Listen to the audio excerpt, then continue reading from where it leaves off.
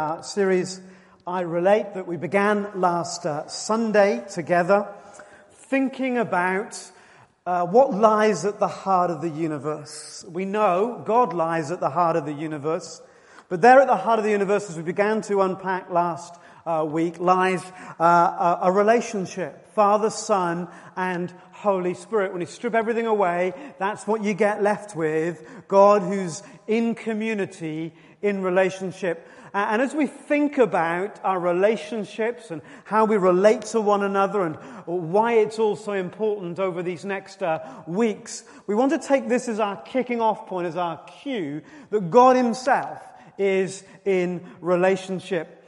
And just as we looked at last time, that verse in John chapter 17 about Jesus praying, and in His prayer, making it known that there's this amazing invitation to you and I to be welcomed in to that relationship. And I've thought a lot more about that since last Sunday. And I did say this last Sunday, but just it's continued to occur to me more and more. There isn't another faith or religion on the planet that makes that invitation. Nowhere.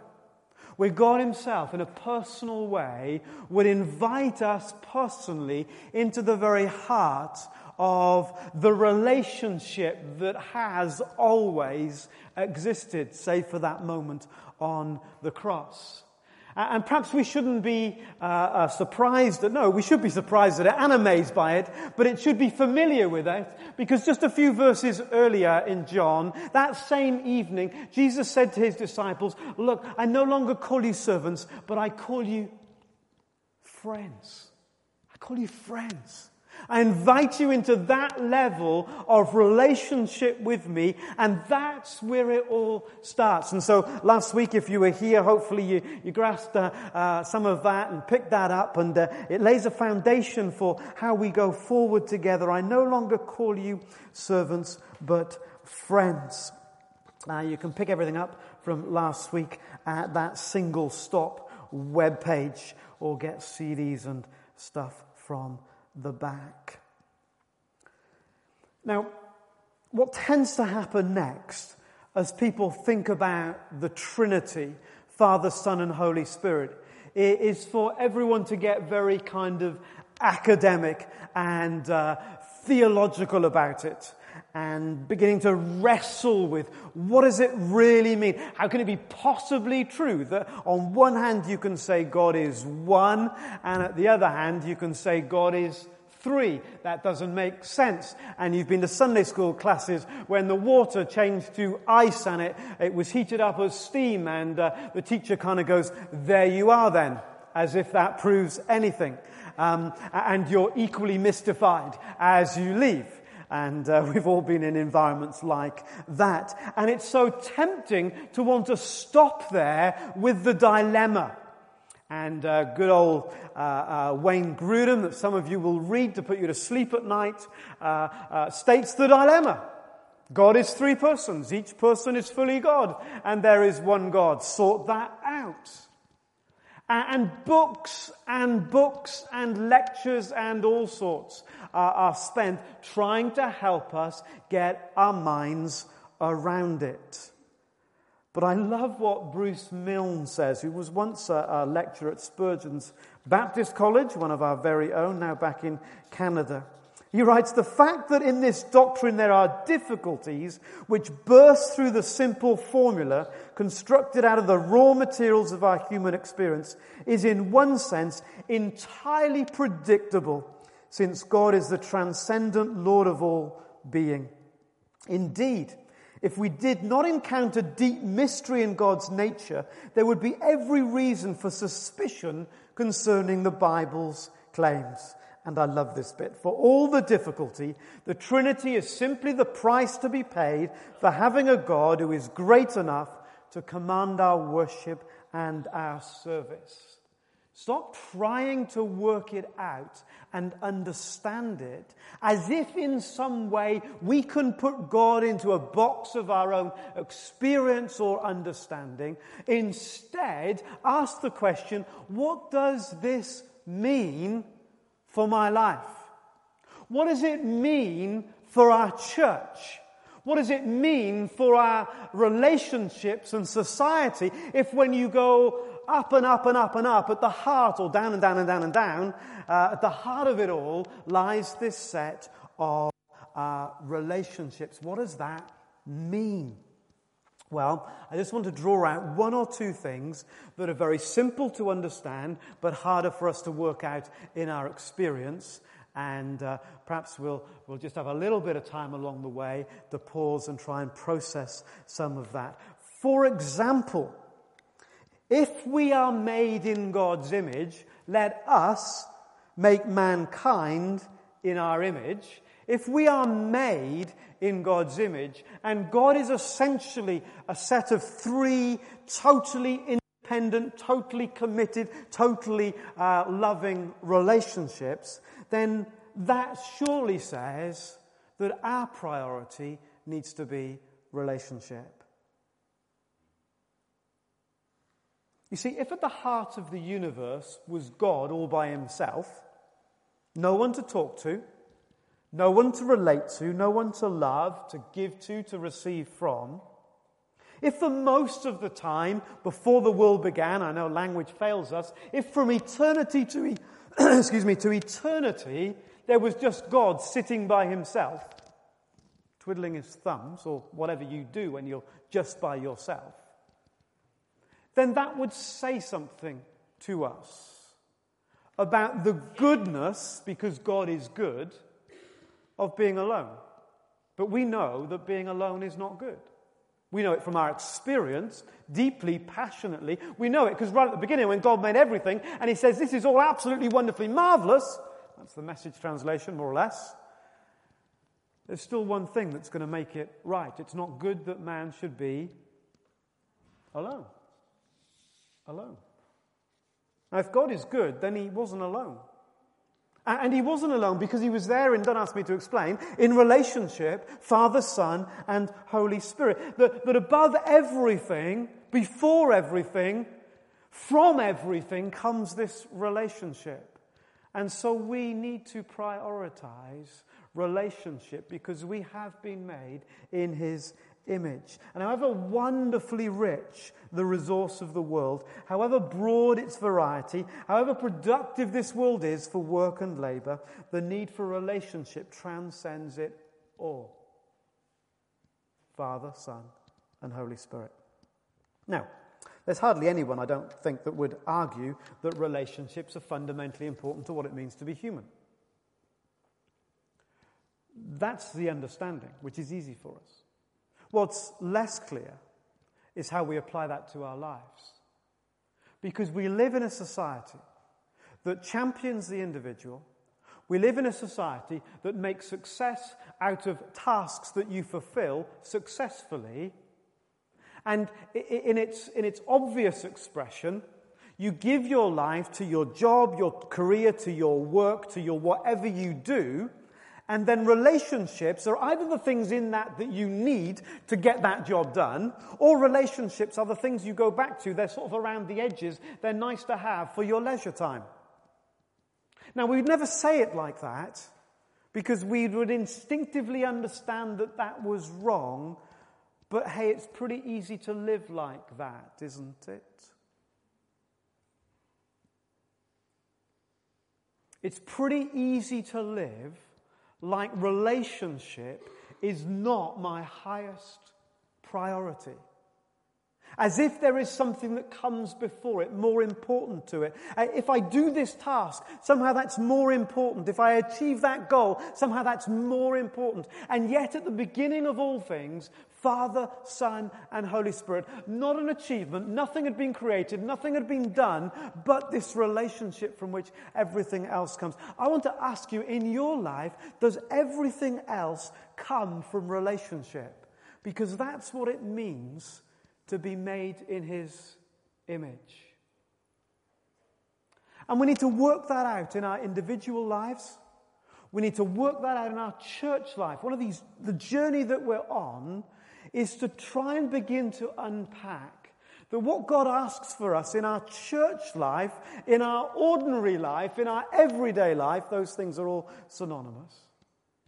is that we put relationship first and at its heart. We're recognizing that it won't be programs that reach the world, but relationships that reach the world. It won't be programs in the end that'll see God's kingdom come, but relationships. Jesus started a set of relationships. The first thing he did was say, come follow me. Come and join me in this. I can't do it by myself. It's not good for me, Jesus was saying, to be alone. Come follow me. Come share in this dynamic with me. So for a moment, do our choices, does our lifestyle demonstrate that we believe in relationships as the priority? As that which everything else flows. Firstly, our relationship with God, as we talked about last week, and then our relationship with everybody else. As Rob Parsons said, well known now, I think, no one said on their deathbed, I wish I'd spent more time at the office or wherever it might be. There are those moments when we know that relationships somehow transcend everything. So what about it? What evidence is there in my life that I put relationships first?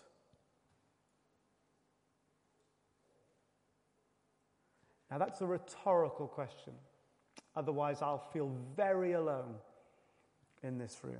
What is the evidence in your life that you put relationship first? That relationship isn't a means to an end. Relationship isn't just something around the edges of your life. Relationship isn't a byproduct of your life. But relationship first.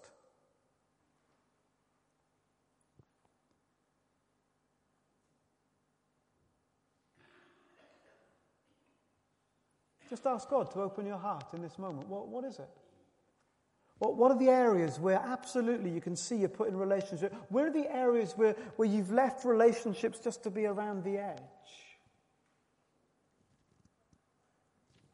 Where's the comfort? Where's the challenge?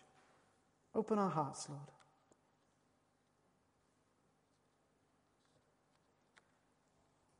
Jesus, open our hearts.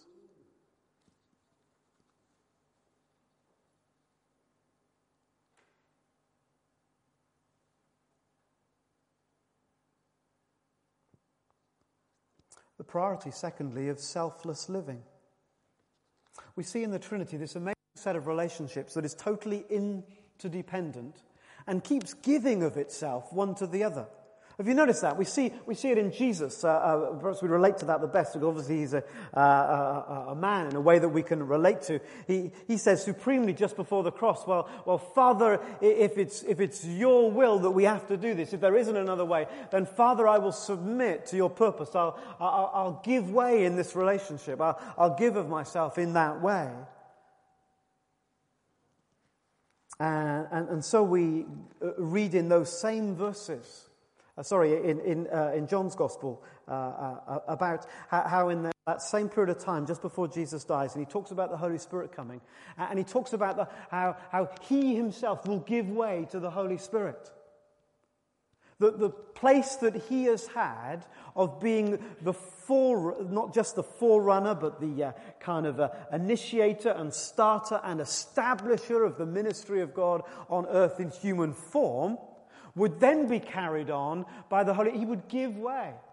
So Jesus gives way to the Father, and then the Holy Spirit gives way to Jesus. And then there are some other wonderful verses where they all seem to give way to each other, seeking to honor and glory the other. The Spirit whom the Father will send in my name, all the interchangeableness of that phrase, will teach you all things and will remind you everything that I've said to you, says Jesus about himself, but we know that Jesus says, everything that I say is what the Father says. And so there's this constant sense of giving way to the other, and how that God in the end will glorify Jesus. As Jesus has submitted to the Father, there will come a day when the Father will lift Jesus up, and we read about that in that reading. Therefore God will exalt him to the highest place, giving him the name that's above every name.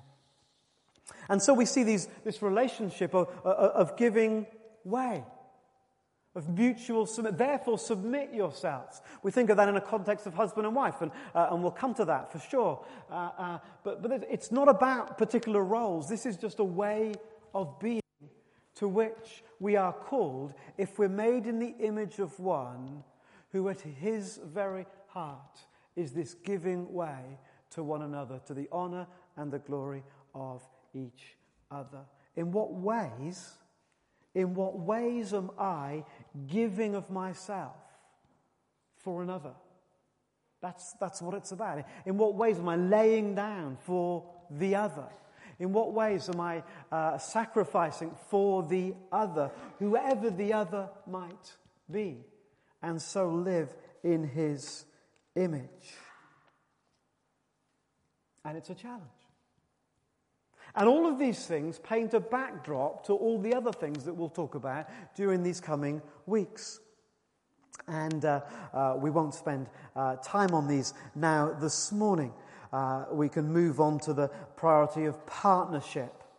This idea that the way that the Bible reveals God is that Father, Son, and Holy Spirit work in partnership together.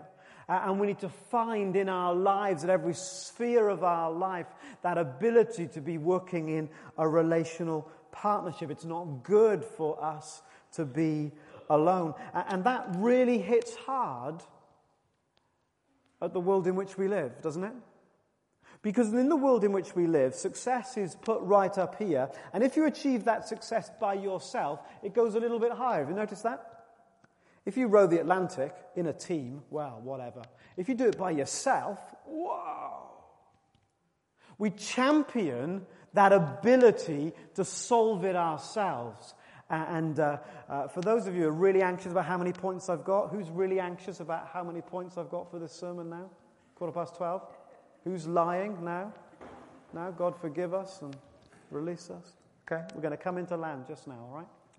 You can relax. If it's so ingrained, this sense of I can do it myself, that you can drive to a town that you've never been before. You could be looking for a venue that you've never ever seen. You could be driving along a road in that town for that venue that you know not where it goes, but you will not ask for help because it's better to get there by yourself. It's true. I know. There's a true, deeply true in us.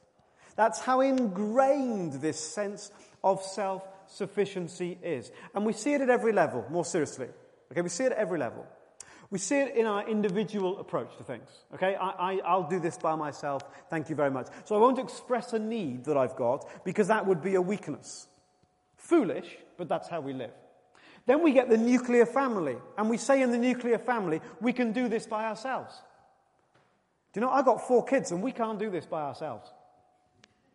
And I've seen some of you with just 1 kid, and you can't do it by yourself. Because we were never meant to do it by ourselves. Do you know, my kids need to see more than one mediocre marriage. Do you get it? Yeah? Some of you said amen a bit too quickly. Good job, Kerry's the other side of the country this morning.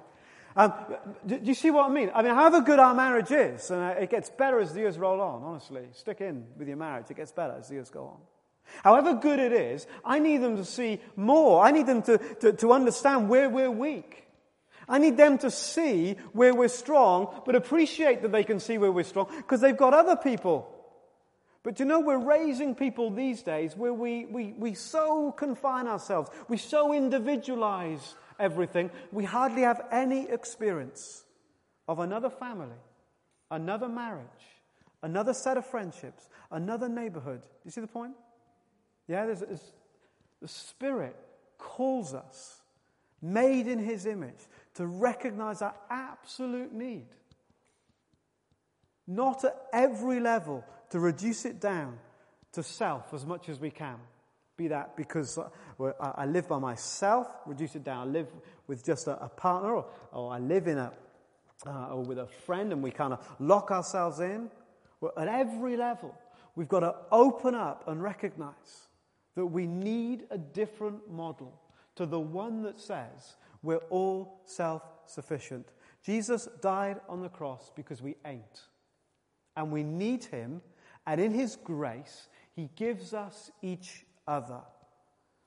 Extended family, the guys that stood up here, they need each other to become more like Jesus. Whatever their relational situation is at the moment. Desperately need each other. And that's why this journey is so important for us. Let's pray.